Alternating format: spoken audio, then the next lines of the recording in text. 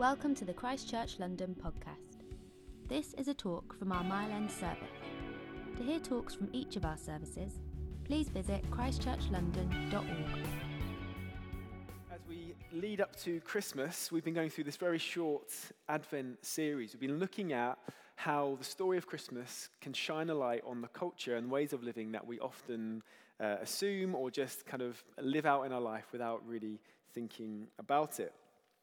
This word Advent, it comes from the Latin word Adventus, which means coming.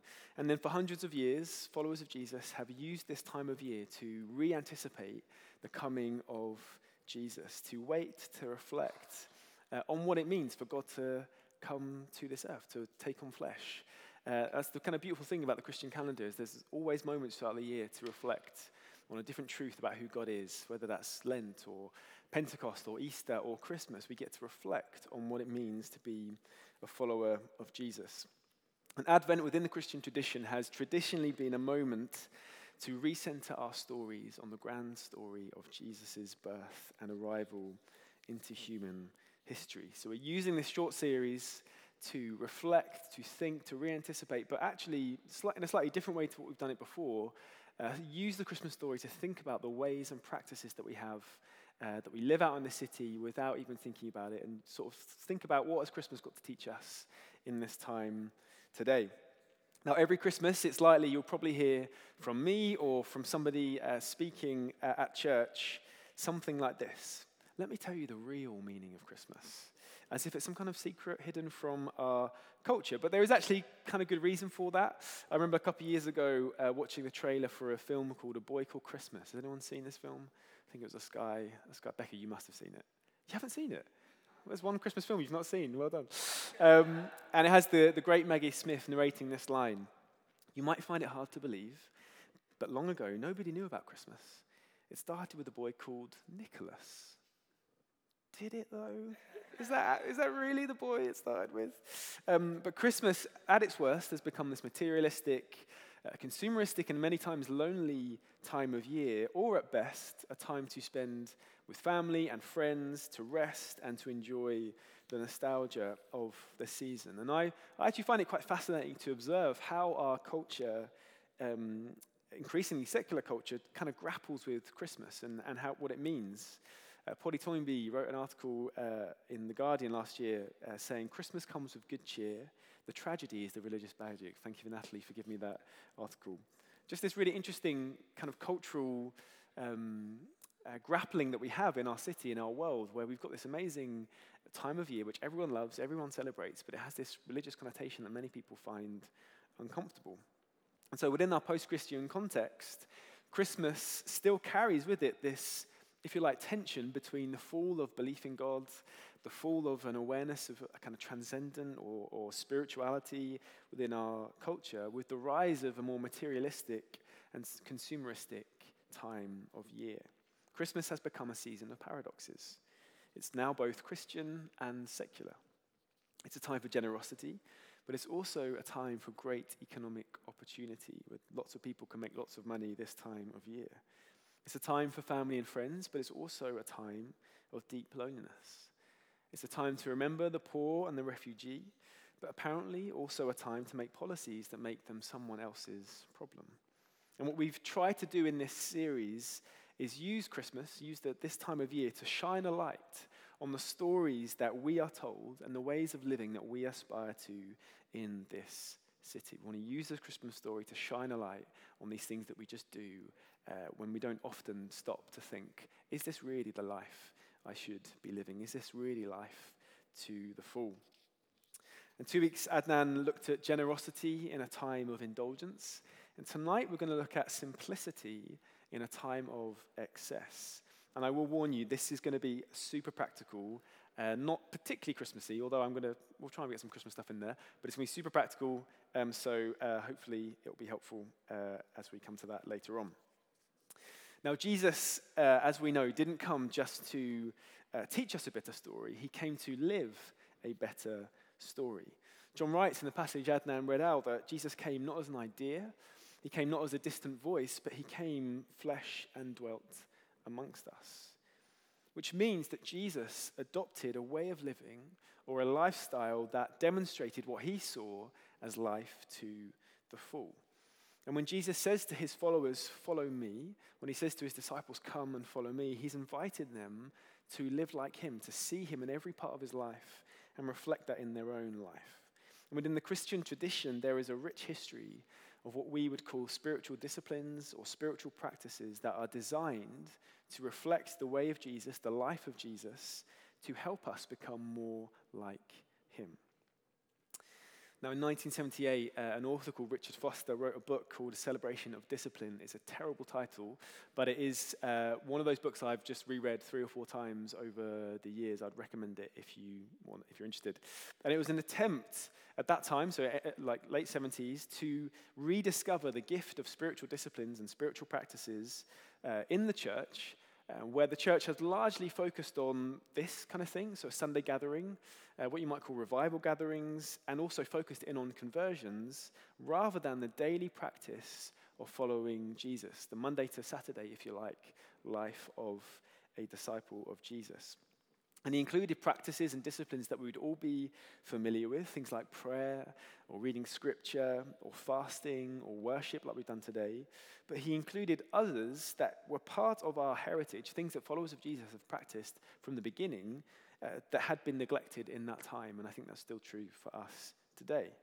He includes chapters on things like meditation, and solitude, and silence, and confession, and the practice of simplicity, which is what we're looking at today.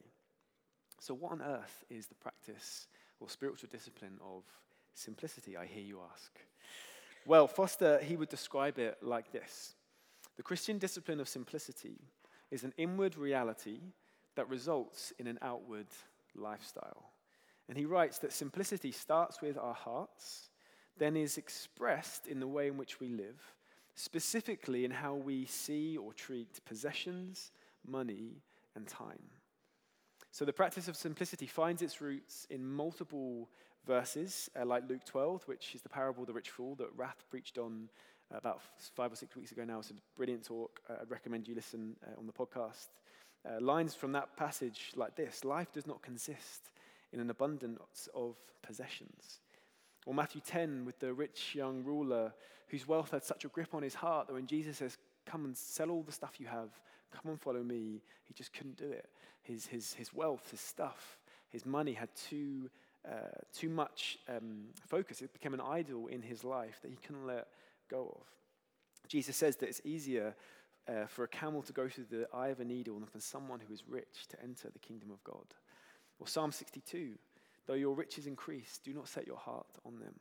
Or 1 Timothy 6, those who want to get rich fall into temptation and a trap, and into many foolish and harmful desires that plunge people into ruin and destruction.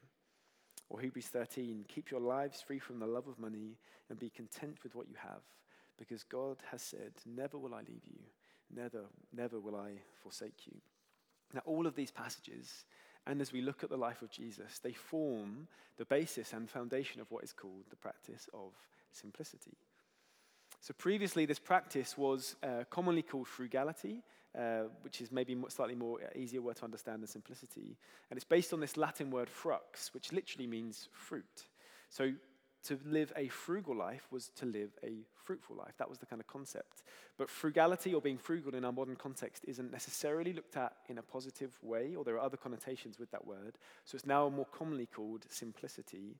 And it's applied to many different things, not just money or possessions, but also our time. And now there are even more modern or secular examples of this kind of way of living. Things like minimalism. I don't know if anyone's heard of that kind of way. There's a documentary on Netflix about it, which is kind of more of a, not to downplay it, because I think it's a legitimate choice, but it's more of a kind of middle-class lifestyles choice than it is a spiritual practice, although there is some overlap with the practice of simplicity. But Foster, he suggests that the practice of simplicity starts with 3 inner realities. The first is this belief that what we have, our possessions, our time, our money, we've received it as a gift from God. Secondly, what we have is to be cared for by God. We can trust him both for what we have and what we don't have. And thirdly, what we have is available to others. That's the inward reality of simplicity. And then those inner realities, they compete with the opposite mindset. That firstly, what we have, we believe we have got. It's ours. Secondly, that what we have, we believe we must hold on to.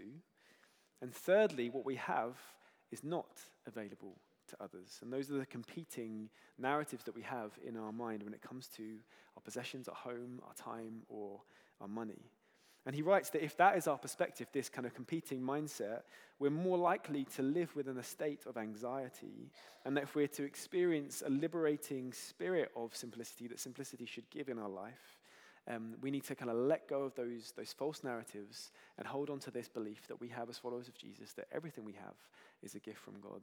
Everything we have we should hold lightly, and it should be available to other people. And if we hold on to things too tightly, if possessions or money or whatever it might be become the idols in our heart, we will live in this sort of state of anxiety, because that's where our heart will be, not in God. To quote Foster one more time, he writes that the central point for the discipline of simplicity is to seek the kingdom of God and the righteousness of the kingdom first, and then everything necessary will come in its proper order. It's putting the main thing, it's making the main thing, and it names possessions, money, time particularly, because they are so powerful.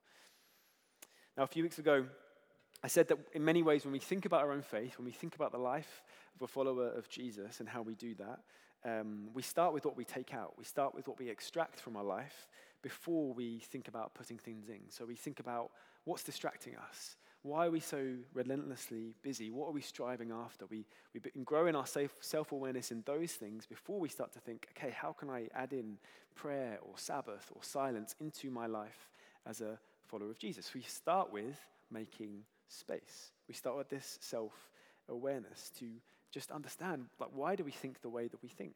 Why do we do the things that we do? What's the water that we swim in that often we don't fully understand or we don't fully see until we take a moment to stop and reflect? And so this practice of simplicity seeks to make space in our lives to free us from the reliance on money and possessions and to remove the grip that they have on our hearts. The practice of simplicity asks, how can I simplify my life in order to create space to love God and to love others? How can I create space to love God and love others, to seek first his kingdom? Simplicity, in essence, is a lifestyle choice. Jan Johnson writes that the point of simplicity is not efficiency, increased productivity, or even living a healthier, more relaxed life. The point is making space for treasuring God's own self. This is about taking the distractions of our life and making space to worship God. Now, when we think about lifestyle or how we live, we usually think about the limits of what we can afford. If you go to The Guardian, you'll see 5 major sections on the website. You'll see news, opinion, sport, culture, and lifestyle. And lifestyle, according to The Guardian and most newspapers, magazines, is about travel, fashion, food, architecture, all these lovely things. It's about experiences or expressions that are attainable for us depending on our wealth. And when we think about our lifestyle, we're more likely to go to the brands that we want to associate with, or the design styles that we like, or the experiences we seek to go after as we live this life. Or we think of a life that we actually want to have, a life we aspire to have, a life that we desire to have. We want the holidays, the clothes, the home, even if we don't have them right now. Or we want to be the kind of person that has those things. But this is a very modern idea. This is not something people were necessarily thinking about 100 years ago, but it's also a very intentional idea. When it comes to the concept, even the concept of a lifestyle, having a way in which we spend our money, when we think about it in that way, it's actually, in many ways, an intentional decision that was built over time across the 20th century. If we look at how we saw products in that century, what happened was how we see products went from a needs-based kind of perspective to a desire-based perspective. Paul Mazur of the now infamous Lehman Brothers kind of financial investing company that was part of the collapse in 2008. This guy, he's writing, I think in the 20s or 30s, but he says this: in America, we must shift from a needs to a desires culture. People must be trained to desire, to want new things, even before the old have been entirely consumed. We must shape a new mentality. Man's desires must overshadow his needs. This was an intentional strategy to get people to spend more money, to consume more, to go from a needs-based culture to a desire-based culture. This concept of lifestyle that we have in our modern world is an intentional one in order for us to buy more things, to become more reliant on things, and to try to align ourselves with a story that says my worth, my identity is all wrapped in what I can afford and what I have or don't have. Consumerism, this idea that humans are here to make money and spend money to further the comfort and prestige of our lifestyle through consumption, is the water that we swim in. What's so powerful about this shift from a needs-based culture to a desires-based culture is that it uses the power of stories to entice and draw you in. This whole sermon series is called Living a Better Story because there are competing narratives that try to get us to live a certain way. It tells you stories in order to shape your desire for what you want your life to be like, and therefore shape your behavior and your habits. And the story is essentially this: you don't have this, you need to have this, or you deserve to have this. And you see this in really peculiar ways. I don't know if anyone's ever watched an advert about shampoo or a razor, and they're trying to tell it in a really artistic, cool way, and you're like, just tell me if it's good. Does it clean my hair? Would it shave my beard? Not that I want to shave my beard. It's really peculiar. Or banks. Banks will tell really creative stuff. And I'm not against creativity, as you know, but they're trying to just entice us through a story to get us to align with a certain bank or buy a certain shampoo or whatever. That's how they get us to move from this needs-based culture to a desire-based culture. They try to tell a particular lifestyle to get us to purchase the product. It's a story that draws us in to consume what's being offered and to create this desire in us, if we didn't have it before, to satisfy that desire through consumption. Consumerism is built on the idea that we can be manipulated and controlled in how we spend our money. We can have our desires changed and enticed through marketing and advertising. Not that they're bad things, but that is the story we are told. That is the idea behind consumerism. And so when we, as followers of Jesus, or anyone really, plays that kind of consumer game, when that is a story we live in or that we adopt, what are we left with? Well, the reality is it kind of never really ends. Our desire for more never really ends. There's always something new, always something better for us to buy. I think it was Warren Buffett who was asked, how much is enough money? And he answered, just a little bit more. That's the consumer game. There's always just a little bit more that we can have. There's always a better thing or a new thing that we can desire that will make us whole or complete or whatever is trying to sell us. There's always a desire for more that will never really be satisfied by the next purchase. If I had that one thing, it would make me that little bit happier.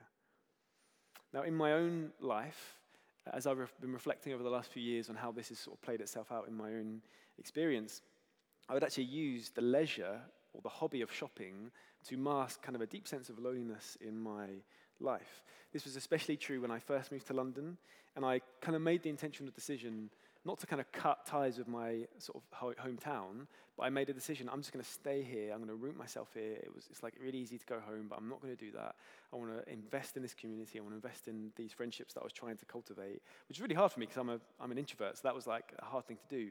But I found myself with just lots of free time and felt this kind of deep sense of loneliness. And the way in which I tried to mask that was just to go and buy some stuff, just to go shopping, because it also gave me this sort of hit, gave me this kind of excitement to get something new, but also it kind of masked the fact that I didn't actually have anything else better to do with my day.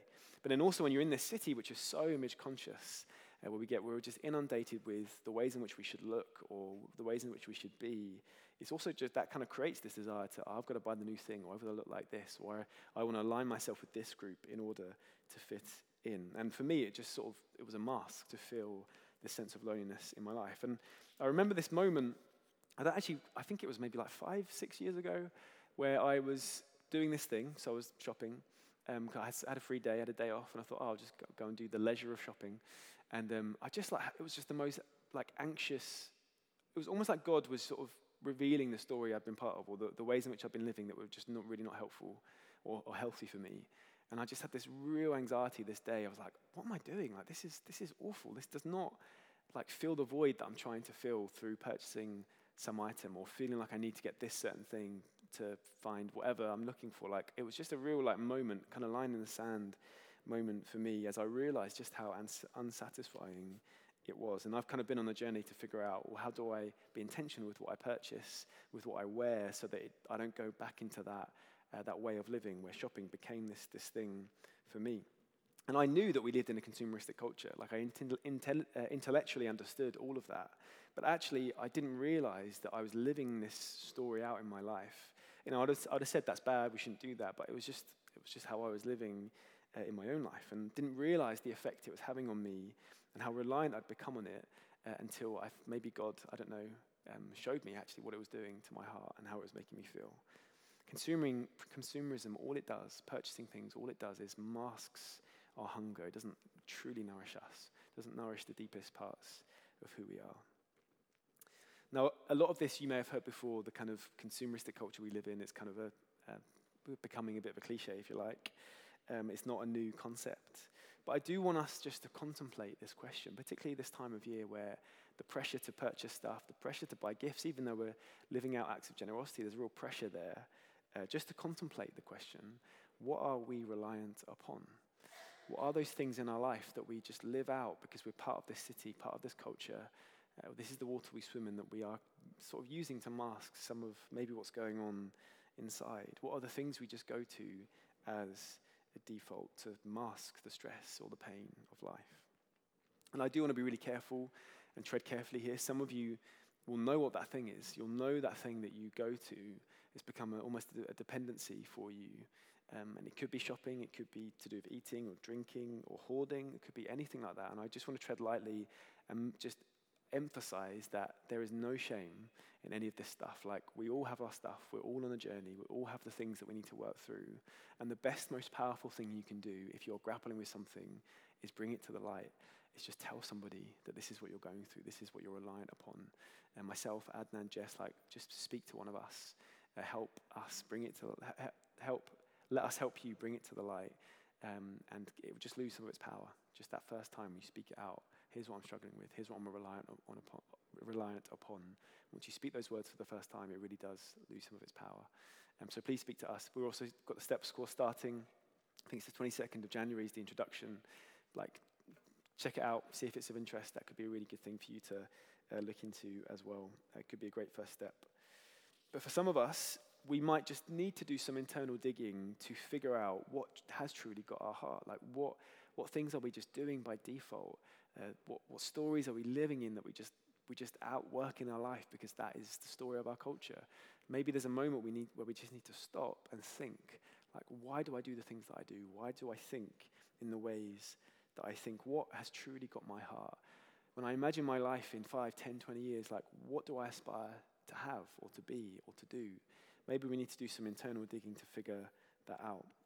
And for followers of Jesus, the beautiful thing that we have is that, firstly, we are loved by him completely and utterly. That is the reality we all live within. That's the story we have. We are loved by Jesus. But we're also invited to live what we think is a better story, where we get to learn from him, live like him in our day and in our city today. Is that our goal? To be loved by Jesus and to live more like him? And I want to suggest that for us, for followers of Jesus, our lifestyle is not an expression of wealth or preference or brand affiliation, but it's an expression of what we actually value the most, and it's the kind of person we want to become. That's what our lifestyle should be. It should reflect the person we are wanting to be like and the person we want to become. The lifestyle you either consciously or unconsciously adopt will form you into a certain kind of person who makes certain kinds of decisions. Here's what Dallas Willard says. We can become like Christ by doing one thing, by following him in the overall style of life he chose for himself. If we have faith in Christ, we must believe that he knew how to live. We can, through faith and grace, become like Christ by practicing the types of activities he engaged in, by arranging our whole lives around the activities he himself practiced in order to remain constantly at home in the fellowship of his Father. So for us, we get to look to Jesus, the life that he led, and model our lives on him. He was living life to the full, like in him is life in all its fullness.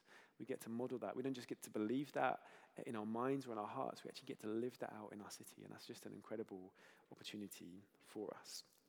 And within the Christian tradition, we have what is called as spiritual practices or spiritual disciplines in order to do that. And to answer or to resist the power of excess and status and the tyranny of more and more and more comes the practice of simplicity.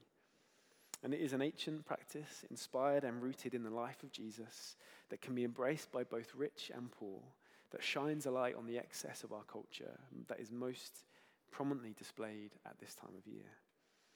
And the beauty of this practice is that it's really a principle that you could apply to many different things. And the questions we can ask ourselves is, how are we stewarding the gifts that God has given us? Are they creating more space and more freedom for us to love God and love others? Or are they distracting us or covering up a deeper issue in our life? Are we creating more space to love God and love others? Or are they distracting us or covering up a deeper issue in our life? So in Foster's work, he suggests 10 ways, 10 principles that we can outwork, or how we can outwork the practice of simplicity in our life. And don't worry, I'm not going to preach like 5 minutes on each 10 things. That will be here late. And you don't need to apply all of these, but I do think they're really helpful because this practice is not like prayer, which is a bit more specific. It's more of a principle that we could apply to different things. Each of you might want to look at that and think, where do I need to simplify in my life? Like what can I take from this practice and see that actually this thing is distracting me, or this thing is actually masking something? How can I apply this in my life? So there's 10 things we're going to go through relatively quick, and you could apply them in different ways. This was written in 1978, so I've adapted it a little bit given our different context with technology and all that stuff. And also, as Advent said, New Year is coming. This is like, if you're someone that makes resolutions, this is a good time to think about this stuff. So here is Foster's 10 principles for simplicity. Are you with me? Okay, good. Number 1, don't buy things for status.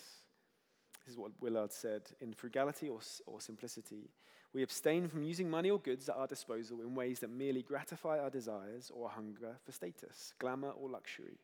Practicing frugality, simplicity, means we stay within the bounds of what general good judgment would designate as necessary for the kind of life to which God has led us. And this is just a really practical thing to think about when we buy our clothes or buy our car or buy our home or buy whatever it might be that we're looking to purchase, that we could just think about, what's the motivation behind what I'm doing here? Why do I buy the things that I buy?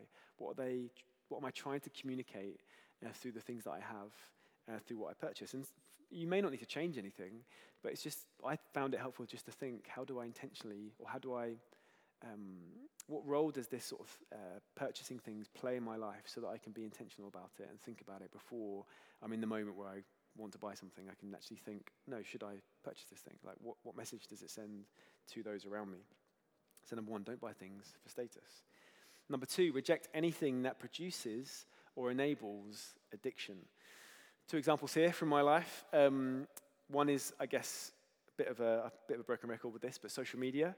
Social media is it's the most addictive thing in our culture. And I came off, I think I probably said this already before, but I came off social media completely in June. And I am not anti-social media, and I do think I'll go back to it eventually. But when I go back, I want to be really intentional as to why I use social media. And what I realized that I was just consuming content, and I wasn't actually contributing anything myself. And the kind of moment that really shifted it for me was when I just started my sabbatical. Sorry, I mentioned it again. Just started my sabbatical. I was in Scotland with the family. It was lovely. And I saw a post from another church, and it just built this resentment and anger and envy after I saw this thing. And it was completely it was completely inappropriate response to this post. And I was like, whoa, what is going on here? This is not good. I was dehumanizing people. I was making assumptions about people. I was like, this is not what I want to think about other churches. This is not how I want to use my sort of free time. This is just not healthy. So I was like, I need to come off this. And I used the sabbatical as okay, I'll do 3 months, no social media. And I haven't gone back on since. So I'm just still I'm just not there. As I say, I think I'll go back on, but I want to be really intentional with why I do it. Another thing I did, I hope this is helpful, but this is just stuff from my life. Another thing I did a few years ago was with just thinking about who I follow and why I follow certain people on different platforms. Just being really clear with what is Twitter, what is Instagram, what is Facebook. Like, I remember when I was on Instagram, I would just follow everyone and anyone. So friends, family, writers, brands, like just everything. And I basically was just inundated with stuff all the time, without any sort of intentionality behind it. And I thought, man, this feels like wrong. Like I could be on Instagram at 9 o'clock and I see something about work, and then I think about work, and I think about that email I didn't send. That, like it's just not it wasn't healthy. So I thought, okay, no, Instagram, it's for friends and it's for church. That's it. So it helped me think, when do I go on Instagram? Just like, or Twitter, this is what Twitter is, football news, or whatever. Like that, just naming what these different platforms are for helps you understand when should you go on them, how you should engage in them. Sorry, I shouldn't have said football, Johnny, shouldn't I? Oh well. To be fair, that was the last thing he looked at. That wasn't him going on. He was actually scanning the QR code, but anyway. But just be intentional. Why do I use certain platforms? What are they for? What's their purpose? And what are they creating in me? Like, is there resentment, anger, envy, this sort of seeing the lifestyle of others and just wanting it more and more and more? Like, what is this stuff producing in us? So that's social media. The other thing for me, which is maybe we don't talk about this enough, I don't really know, but it's games. Like, games are super addictive. I was crazy addicted to games growing up in my teenage years. I remember I bought this game, Championship Manager. Anyone remember Championship Manager?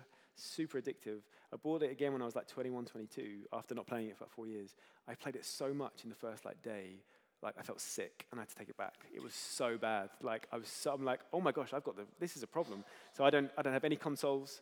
I don't have any games on my phone. Like I'm just like, I can't do this because I just get enticed by this addiction. So games, if that's helpful, just throwing it out there. Think about how you use it. Anyway, they're just addicted. Don't use things or buy things that enable or produce any form of addiction in you. I'm going to speed up. Number 3, develop a habit of giving things away. Accumulate. This is probably something we don't talk about enough, but this reliance on things, or this, maybe like hoarding is a word you could use, like an inability to give things away or throw things away when they've kind of gone beyond their usefulness or whatever. That can be a real issue. People can really hold a lot of their heart, or stuff can just have a real grip on people. Again, my encouragement is just, if you resonate, if you relate with that, if you kind of know that's a thing, like, talk to us. Let's pray. Bring it to the light. It's the most important first step. So number 4, refuse to always need the new thing. This is massive with technology. Like every year, Apple, Microsoft, whoever it is, will bring out a new product, and it will just show us, hey, this is how much better this thing is compared to the thing you've got in your pocket. We just got to be aware that we don't always need to buy the new thing. We don't always need, in fact, we never really need the new thing. We can use what we have. It can be useful. It can still be good. It can still have a purpose. So just be aware of, again, the stories we're told about products, particularly when it comes to technology. Number 5, and I think this is a really interesting one for us in our context within a church community, which is learn to enjoy things without owning them. And maybe there's something for us here where, space is a real issue in London. We don't all live in like mansions, so like having the ability to share stuff could be really helpful. Not feeling like we always need to buy something, but having a posture of like, hey, like, let's share. Could be whatever. But I think there's an opportunity there. Maybe we can think about how do we facilitate that kind of thing in a city like ours. Number 6, develop a deep appreciation for nature. I think this is an important one because it helps mitigate some of the desire for experiences or spending money on experiences, just to go to Victoria Park or walk along the canal. Like, if we develop that, or if we look up and just see, if we get off our phone and see just the beauty of what we've been given, I think that's a really helpful and healthy thing for a follower of Jesus to do. I think for me anyway, it cultivates worship. It's like, wow, this is amazing. Look what we get to enjoy. So there's one. Number 7, and this is actually really important. Foster describes it, have a healthy skepticism for buy now, pay later schemes. And I just want to name, like, debt can be a really, really difficult situation for people. And again, I think this is something we probably don't talk about enough. And it's such an easy spiral to get into. Like, anyone, I think, can get into the grip of debt. Again, particularly in our culture, with all these sort of, was it Klarna? Klarna, like, it's just dangerous. It can really escalate and become problematic and just cause real anxiety. So again, I just want to name it. If you're going through that, talk to us, please. Like, there's ways we can help, both practically and also just spiritually as friends. We have Acts 4:35, which might be helpful as well. So again, just bring it to the light. There's no shame. Any of us can get into the grip of debt. at any time. It's a really slippery slope. So just naming that as well. What are we on? 8. Oh, and also CAP course. We're doing a CAP money course in the new year. So if that could be really helpful for you. Number 8, tell the truth. Let your yes be yes and your no be no. For me, I'm a bit of a people pleaser. I think that's not necessarily a bad thing, given I'm a pastor. But often I want to please people, so I'll just say yes when I probably should say no. And this is applying simplicity to how we use our time, making sure that we're actually able to deliver on the things that we say we'll deliver on. And I think that's just an important thing. It's okay to say no sometimes. It's okay to have boundaries in our life. So that's number 8.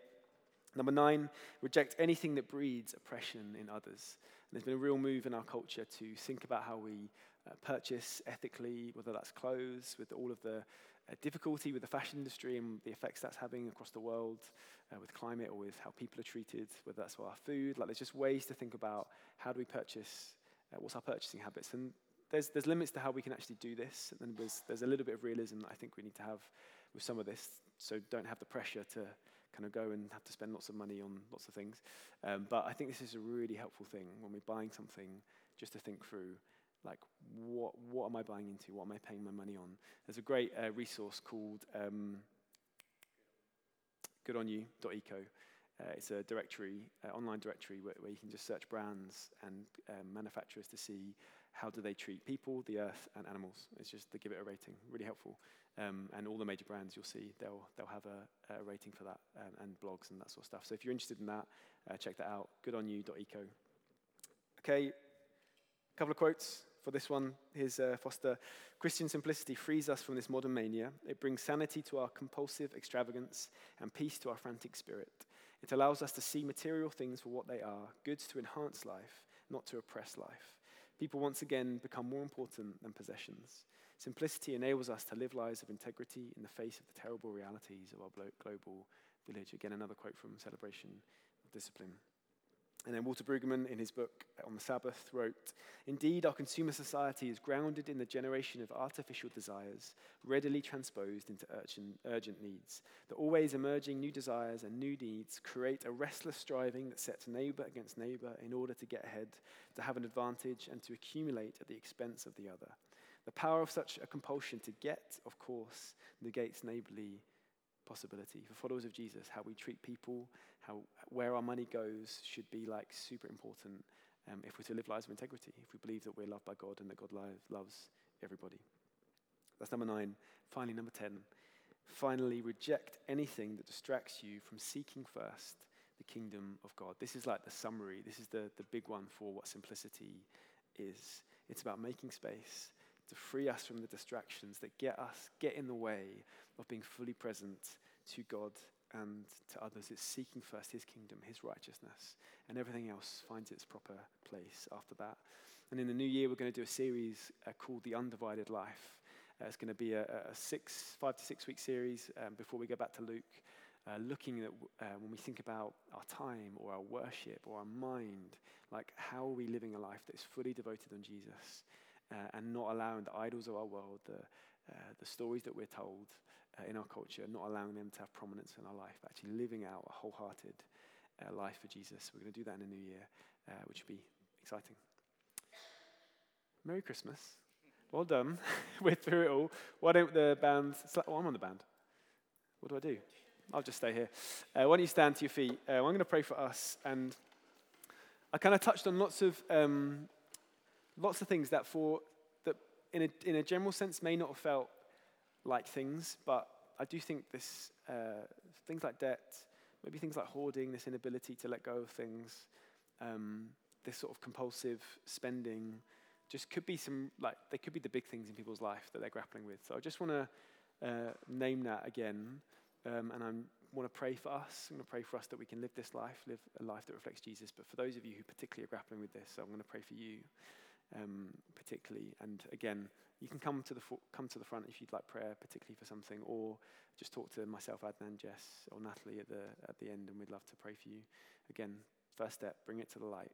That's the first thing we do with any of this stuff. So why don't I pray, and then we'll sing a Christmassy song to finish. Yeah, Jesus, we thank you so much that you became flesh, Lord, that your light, it just shines in the darkness. The light of your life shines in this city, in the stories that we're told, in the different ways of living that we have. Lord God, would you help each and every one of us to reflect over this season the stories that we are living in, maybe without even realize we are living in it, Lord God. Would this principle, this idea of simplicity, of letting go of things, of realizing that everything we have is from you and is available to others, would that be like a defining principle in our life? Would we be able to see the ways in which so many different things can just grip our hearts? We can get told so many different stories that make us feel less than who you've called us to be. And Jesus, I just pray we will be able to see those things for what they are. They are lies that we are not to believe. Lord, you see us. You see every part of us. You love us dearly. You came to earth for us. And not only that, you lived a life that we get to reflect and model. You died a death that frees us from the slavery and the bondage of sin. And you rose again so we could have new life, resurrection life in you. So Jesus, we just pray for anyone who's particularly grappling with some of this stuff, whether it is debt or an inability to let go of certain possessions or certain things, like a hoarding mentality, or for those of us that just feel this sort of spending compulsion in our lives. God, I just pray that firstly we would experience your grace and your love in this moment. We'd experience and know that just sort of deep down in our desires and our heart that your life, your story is such a better story, Lord Jesus. Lord, you don't want us to live in slavery or bondage. You want to free us from anything that can take a hold of our life, take a hold of our heart that is just shouldn't be there. So God, I just pray that for those of us who can name those things, would you comfort them? Would you know that there is light ahead? Would they know that this thing that's got a hold of them doesn't need to define who they are? That there can be freedom that can come from it, Lord Jesus. And would you give them the wisdom to know the next steps in what to do? And for those of us that maybe are grappling with stuff that we aren't even aware of, God, would you just bring it to the light over these next 2 or 3 weeks, Lord Jesus? Would we just contemplate the life that we are living and the life that you invite us into? Lord, would you speak to us? Would you reveal things to us in our life so that we can live in true freedom, true peace, true joy, despite the pain and suffering of this world, Lord? We can still live in that way. We can be non-anxious presence in our city, in our world. We can live a better story, not just this time of year, but throughout the year, Lord God. And we just lift this to you. We thank you for this year. We pray for all of those that will be heading off this week into their different places, wherever they're going for Christmas. Lord, would you bless them and keep them? Would your face shine upon them? Would they have a restful Christmas, Lord Jesus? Would you just, would there be such a sense of gratitude and peace this year for all of us as we just reflect on what you've done and what you are inviting us into next year, Lord God? Be with us this week. Be with us these next few weeks, Lord God, with whatever they may bring. We pray these things in Jesus' name.